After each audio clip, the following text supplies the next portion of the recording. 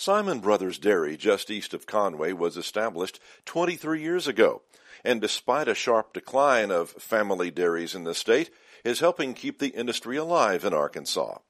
Matt Simon took a few minutes to discuss how he and his brothers have survived significant challenges in recent years and what he believes needs to be done to make family dairies profitable again. Matt, just talk briefly, if you will. You are in business with your brothers. They're just outside of Conway. Talk about your family history and how long you've been running your family dairy farm. We've been milking since 1994 as Simon Brothers Dairy, with three brothers and our parents working together and our wives. Before that, we were a beef operation. But as we got older, we wanted to stay with our family farm, and the best way to do that was to use our labor milking. Now, you started in 1994, so this would be about 23 years, I guess. You've been doing it now during some very difficult times. We see the number of family dairies in Arkansas declining almost annually. I believe the number now is down to right around 50 family dairies in the state of Arkansas. How have you been able to survive? How have you and your brothers been able to make it when others are having to say, I just can't make the math work and they got to get out? Well, you're exactly right. The numbers have been declining. If my memory serves me, when we started in 94, there were approximately 1,500 dairies. And just different industry blows have come down the line to reduce it to where it is today at around that 50 mark or just above. Your question on how did we survive, I don't know if it's luck or ignorance or we tried that hard. We have a decent-sized land base per cow. We've had to use it to make the cows productive. Our biggest hurdle is producing quality forage at a respectable price and dealing with the industry. There's very little we can do about our price structure or who buys our milk, where it goes. Don't have anything to do with what we get paid for it. Part of the thing that you have to do is be determined to stay.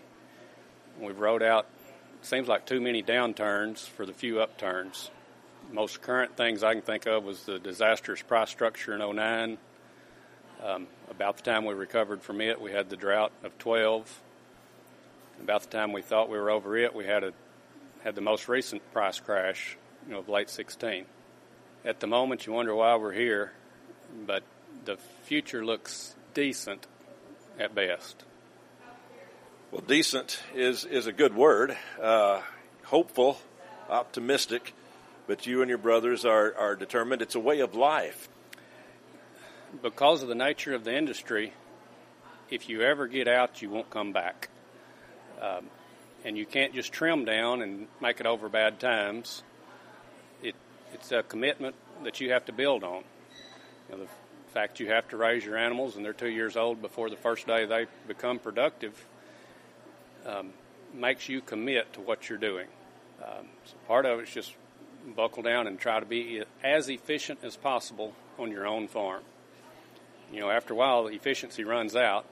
You learn from your mistakes, and really the only future I see is to be hopeful that maybe the price structure will stay.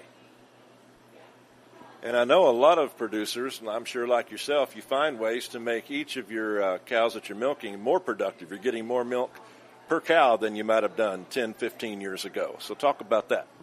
Okay. Yes, production per cow has increased, but it's also increased nationwide. Genetics are better than they once were.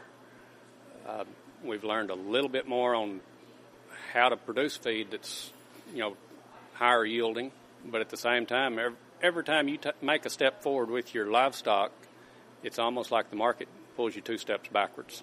So it gets real questionable as to where to go in the future.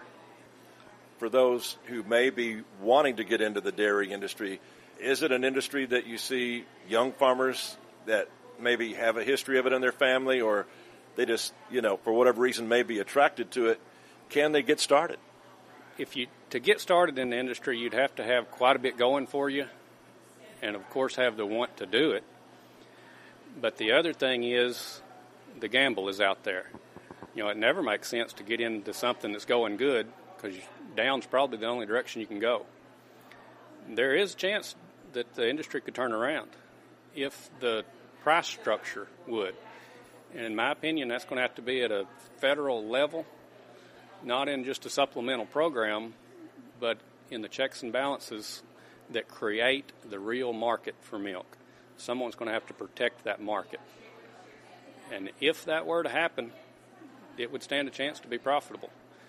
And with today's changes that have happened real recently, it's possible that could happen.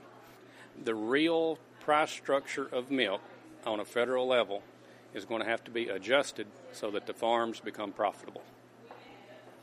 Well, I know discussions are underway already in Congress and in Washington in anticipation of the new 2018 Farm Bill. And I know the dairy title is one of those that Arkansas Farm Bureau is lobbying very hard in our congressional delegation to protect you and other dairy farmers in this state.